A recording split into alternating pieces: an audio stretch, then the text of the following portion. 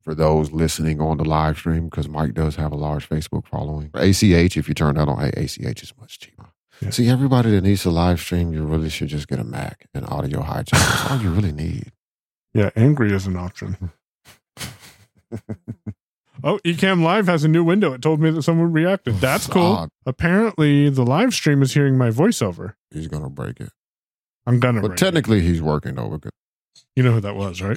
I got a question. Okay.